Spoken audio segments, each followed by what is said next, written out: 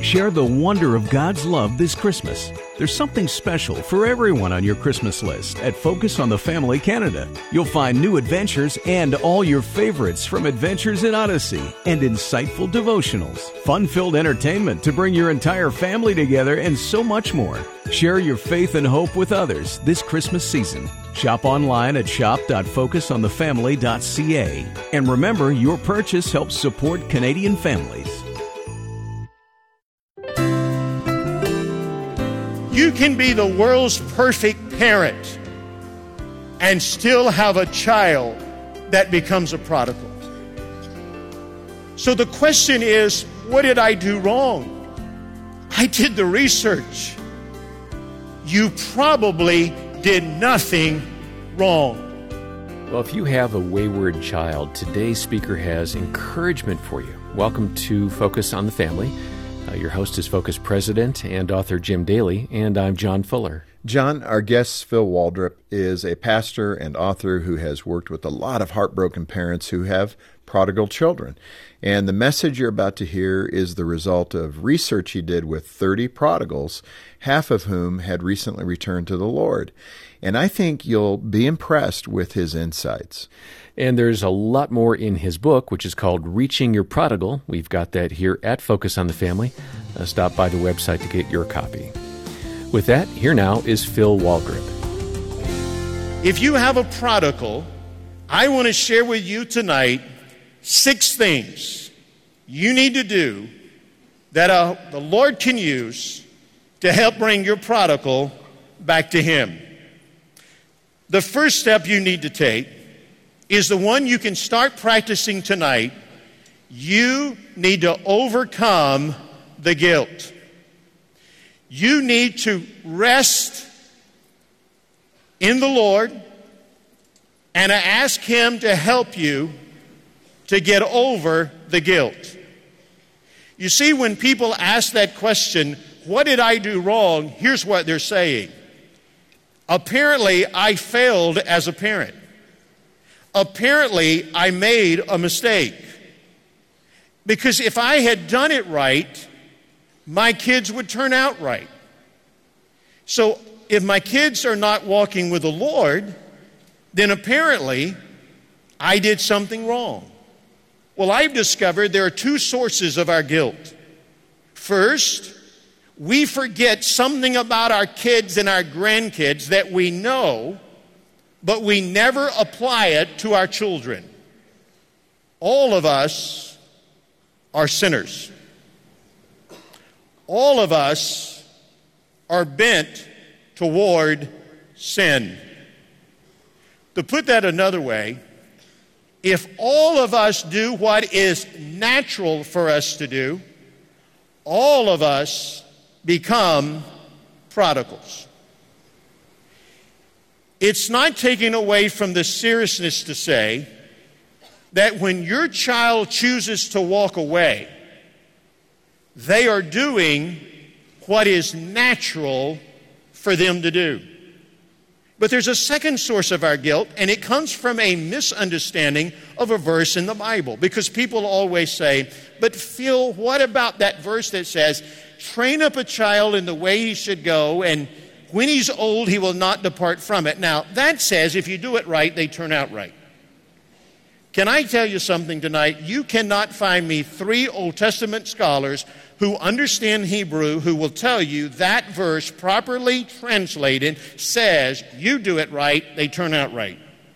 There's a school of thought that if you've read books by Dr. Warren Wiersbe, for example, who's a great Bible teacher, he says that Proverbs are principles, not promises.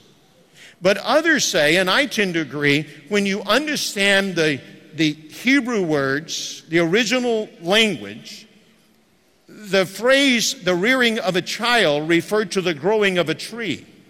And it has the idea of the bent of a tree, that if a tree was bent in a certain direction, if you applied pressure against it, it would break and it would begin to die, which simply meant nothing about parenting except that if we have children who have an interest in something, if we encourage and train them in that interest, they will pursue it for the rest of their life. For example, if you had a child who loves music and you give them music training, they will love music the rest of their life. On the contrary, if you have a child who doesn't love music or isn't musically inclined and you try to force them to love music, they probably will hate music the rest of their life. And I see that played out in my own life. I remember one day when my mother came home and she said to me, "Phil, have I got news for you?" I said, "What is that, Mom?" She said, "Mrs. Smith has an opening and you're going to get to take piano lessons." And I said, "Mom, have I got news for you? I don't want to take piano lessons." And my mother says, "Oh, you don't understand. You're going to love playing the piano." I went to Mrs. Smith, who was a wonderful lady, went to her house, 30-minute lesson. That was the longest 30 minutes of my life.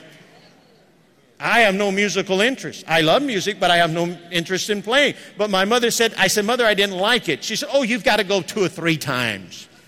But you see, in defense of my mom, she had a dream. Because in her family, there are no musicians. However, in my father's family, there are many musicians. Now, my father wasn't, but my grandfather, I'm told, could play 12 different instruments by ear. And my mother knew I had my father's genes, and if she could just bring that musical gene to the forefront, then I would be the first musician in her family. So for nearly 4 long years, I went to piano lessons. And finally, after 4 years, my mother looked at me, tears in her eyes, and she said, "Son, I don't think you're enjoying taking piano lessons." Little slow, but she gets there. But that's an example. You see, that verse would say to my mom, he has no interest. He's not bent that way, so he's not going to pursue it. On the other hand, if I had musical interest and was taught, I would pursue it. But I said all that to say, that verse does not teach if you do it right, they turn out right. If you believe that if parents do it right, their kids turn out right, would you please tell me tonight what God did wrong with Adam and Eve? What did Jesus do wrong with Judas? You can be the world's perfect parent and still have a child that becomes a prodigal. So the question is, what did I do wrong? I did the research. You probably did nothing wrong. So from this day forward, until the Holy Spirit tells you what you did wrong, you must say to the devil, "I did nothing wrong, and I will not feel guilty anymore."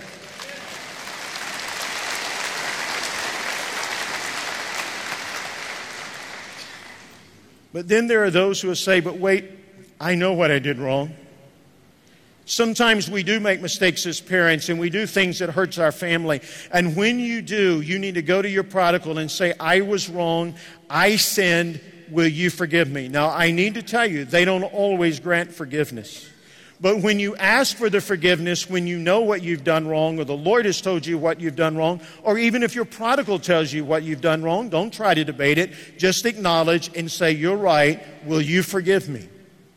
And when you acknowledge and ask for forgiveness, it removes the barrier and the excuse they can use. But then there's a third thing you must do. You must continue to love your prodigal without conditions. You must love them unconditionally. Well, now, Phil, I need to tell you, I do love my prodigal unconditionally. Oh, really? Do you have a child tonight that you would prefer I didn't know belonged to you? Do you have a child that you have put your head on the pillow and cried and privately said, "God, I wish they had never been born"? If so, that's not unconditional love. Unconditional love says, I may not approve of what you're doing, but I love you the same. In the story of that wonderful father in the Gospel of Luke, the son did the one thing that hurt his father. When you understand the Jewish culture of that day, for a son to have anything to do with pigs was horrible.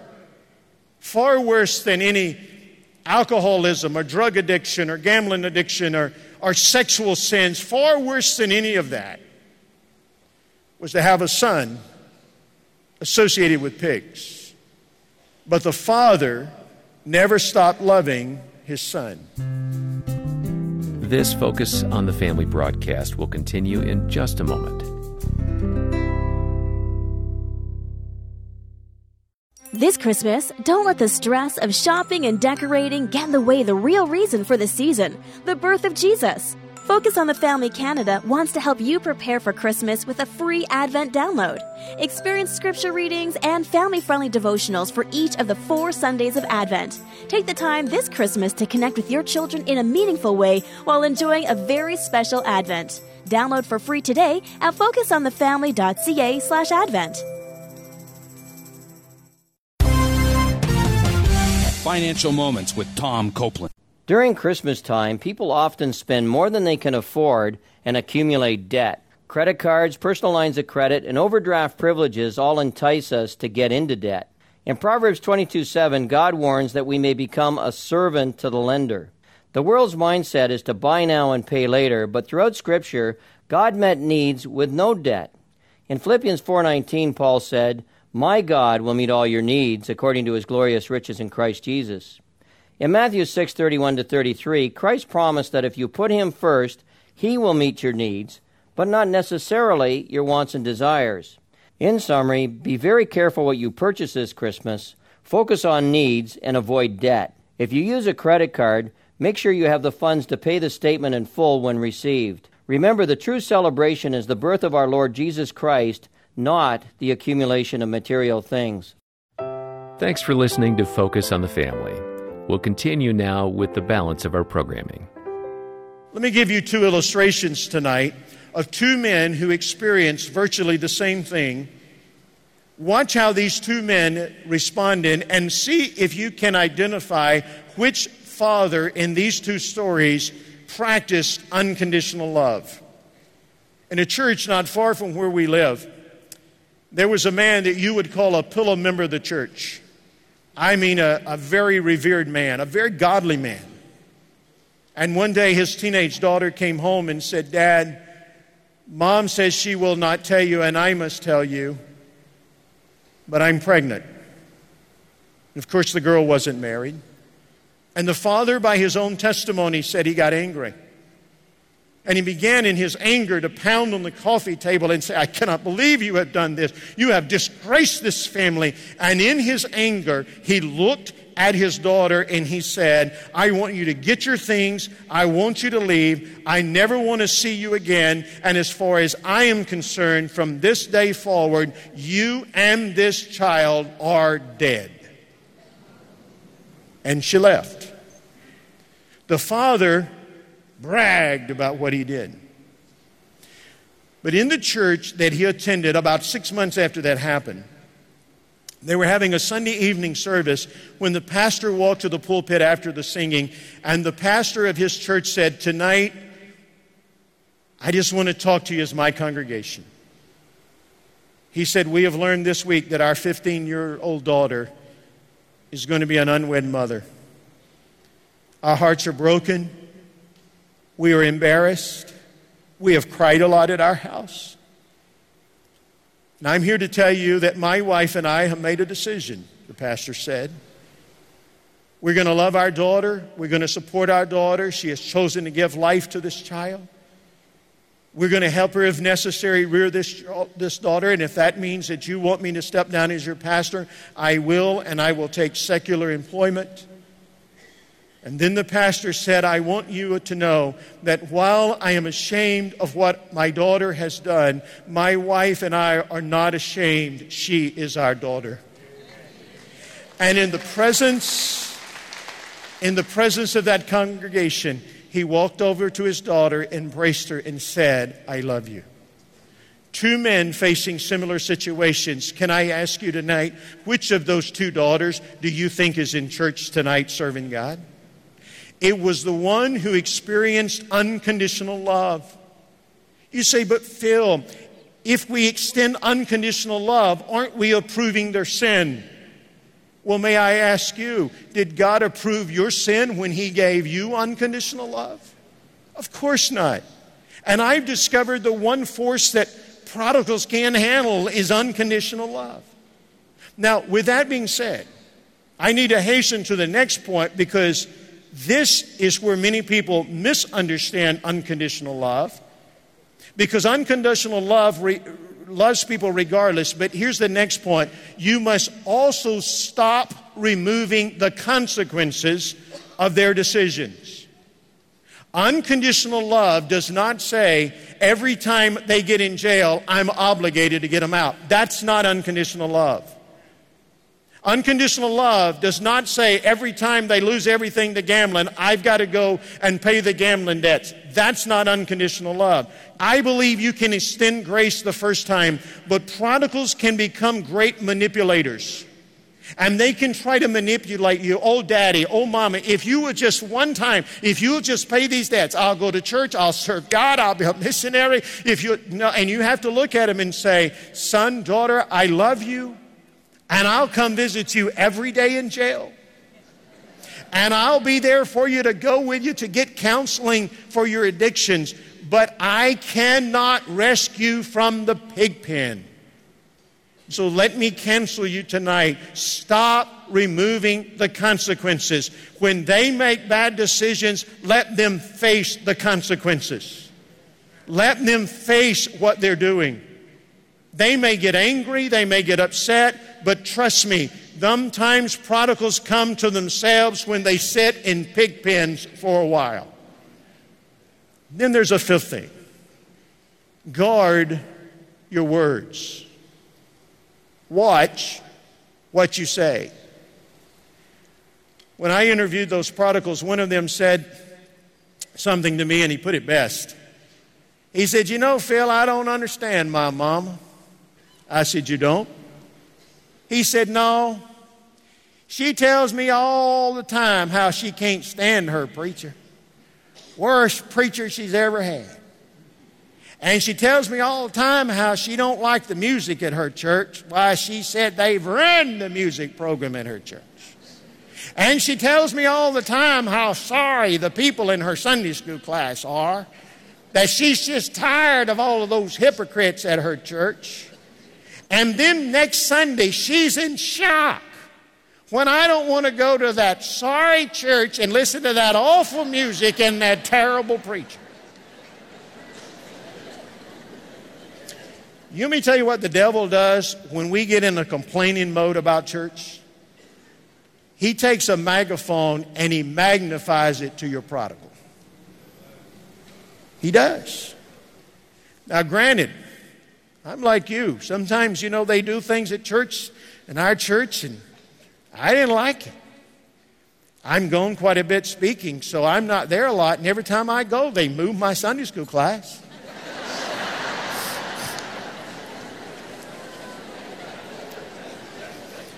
I'm getting older. It's on the top floor. Can I tell you something? I don't want to sacrifice my kids or my grandkids because I'm being petty over something I want. Instead, I want to use words that build up and affirm, because the very person you dislike the most at church may be the very person God's trying to use to get the attention of your prodigal. Hey, and let me take that another step. Don't just guard your words about while your child is a prodigal. Guard your words when they get right with God. Did you notice in Luke 15 in that story, when the prodigal son came home, his father did not do what most of us would do? See, we would fold our arms and say, okay, where you been? Don't you want to tell us about all them pigs you've been with? And don't you want to explain how you spent all that money? Father didn't do that. The father had enough sense to keep his mouth shut. No, when your prodigal gets right with God, you kill the fatted calf. Think about that. You kill the fatted calf and you rejoice and you praise God. Then there's a sixth thing. Pray specific prayers. When I've talked with prodigals who have gotten right with God, I've noticed there are two things God uses on a consistent basis to get the attention of a prodigal. Now, if that's true, shouldn't this be the two things you're praying tonight? The first thing God uses is someone who is a friend, someone their age, who comes into their life who has a heart for God.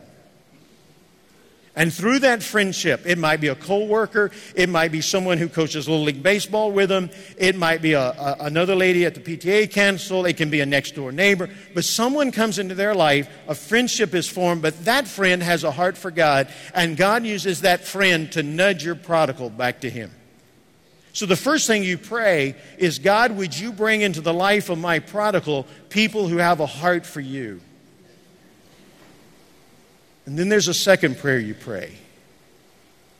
And it'll be the hardest prayer you've ever prayed. But if you can pray this prayer and mean it, all this other stuff is easy. When I talk to those prodigals who have gotten right with God, I discovered that the majority of them is either a friend who nudged them back to the Lord, or it was the sickness and death of a parent or grandparent. So are you willing to say tonight, Lord, I am willing to do whatever it takes. If it means you have to take me home to glory, I'm willing to do it if it gets my prodigal back to you. Tough prayer. In our office several years ago, one of our staff members had a suggestion. He suggested that we take Wednesdays and have everyone bring their lunch, and then we assign one of those Wednesdays to each staff member. Each of them take a Wednesday, and on that Wednesday, they all share their personal testimony. Well, I knew for one girl in our office that was going to be very difficult to share because she's related to me. Her grandfather was my mother's oldest brother. Her grandfather was my uncle. And I don't know if you've ever noticed it, but when you give your testimony, the hardest place to share is in front of relatives, especially the ones that have known you all your life. So I've known her all of her life. I knew she became a Christian when she was young. I know when she went to college, she became a prodigal, and I knew she had gotten her heart right with God. But I was going to be in town the day she shared. I knew it'd be hard for her, and it's one of those situations you're like, well, I need to be here. I'm in town, but I don't need to be here. It'd be hard for her to share. And so I remember my prayer time, I told the Lord, I don't know whether to be here or not. And that day I got a call, and my wife and I got invited to a banquet, to a dinner, a luncheon engagement we needed to go to. And so I said, well, we'll go to that. That's a word from the Lord. So we agreed to go to the luncheon. So I went on Tuesday, before that Wednesday, into Marla's office. And when I did, I said, Marla, I got to tell you something. I'm not going to be here tomorrow when you share. I don't believe I could have told her she had won the Publishers Clearinghouse sweepstakes and she would have been any happier. She looked at me and said, woo, I'm glad. I've been praying all week you'd be sick tomorrow and wouldn't be able to come to work. And I don't have to do that. And so the next day we went to the luncheon. I came back, went into the office of a young man who was an intern with our office at that time. And I said, how did Marla do? Oh, she did great. Told her how she became a Christian as a young girl, became a prodigal, got away from the Lord in college, and how it was through the sickness and death of her grandfather, my uncle, that got her heart right, broken before the Lord. And that day when I left, I sat in my car for a moment because that meant something to me when I heard it, because I was very close to her grandfather. I remember the day he came to our office brokenhearted over some of his grandkids, and I remember the day in our office he prayed and poured his heart out to God and said, God, whatever it takes, I want you to do it to get the attention of my grandchildren. And he said, Lord, if it means you've got to take me home to glory, I want you to do it. Less than a year later, he was diagnosed with terminal cancer, and for 2.5 months he fought through treatment, but then he died. And it was during that 2.5 months that Marla got her heart right with God, wrote her grandfather a letter. Her father read it to him on his deathbed. And as I sat in my car, I said, Lord, thank you for a grandfather who is willing to say whatever it takes I'm willing to do. Thank you for that. And then I thought, Lord, wouldn't it kind of a shame that her grandfather never got to see her really growing in the Lord, and her husband came to know the Lord, and he's a deacon leader in their church, and how they're involved in ministry. And I said, Lord, it's just a shame that he didn't get to see that. So I had an idea. Never done this before. I said, Lord, it's just me and you here and nobody else. And I really hadn't thought about this much, but I said, Lord, can I ask a favor of you? I said, Lord, if you are on the streets of heaven today and you see my Uncle Bud, her grandfather, would you stop him and tell him for me that his granddaughter stood today and blessed your name?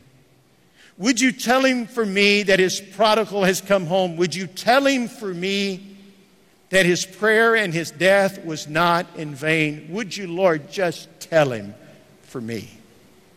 You see, I wish I could tell you, boy, there's a surefire way you walk out here, it's going to happen. No. What I've talked about tonight is putting you in a position of strength where you can help your prodigal. I've talked about removing the barriers so that when your prodigal comes to themselves, and they will, it may not be tomorrow, it may be 10 years, but when they come to themselves, that young man in Luke 15 knew he could go home to his father. There were no barriers there, so you remove all of the barriers, but you're in a position of strength and you're not manipulated by guilt. I wish there was a surefire way, but what I'm giving you tonight is hope. I'm giving you hope. But wait, you say, but Phil, what if it is my death that causes my prodigal to come back to the Lord? I won't get to see it. Can I ask you something? Wouldn't the next best thing to seeing your prodigal get right with God down here would be hearing about it over there? To one day have the Son of God walk up to you and say, have I got news for you? You know the prodigal that broke your heart, the one you thought wouldn't make it, the one that caused you to cry yourself to sleep, they stood today and blessed my name. May not get to see it here, but you get to hear about it over there. But the good news is tonight that there's hope, and prodigals will come home. Oh, it's so important to have that eternal perspective on our wayward children. That's Pastor Phil Waldrop. It really is, John, and we're almost out of time. So let me just say that if your heart is aching right now, please reach out to us. Our friendly staff would be honored to hear your prodigal child story and pray with you. That's one of the most important things we can do for you. And if needed, they can request a free callback from one of our caring Christian counselors. And we'd also recommend Phil Waldrop's book called Reaching Your Prodigal, What Did I Do Wrong? What Do I Do Now? Ask about it when you get in touch. Yeah, we're a phone call away, and our number is 800, the letter A in the word family, or visit us online at focusonthefamily.ca. And when you get in touch, ask about a CD of today's presentation so you can listen again or share it with a friend. On behalf of Jim Daly and the entire team, thanks for joining us today for Focus on the Family. I'm John Fuller, inviting you back as we once again help you and your family thrive in Christ.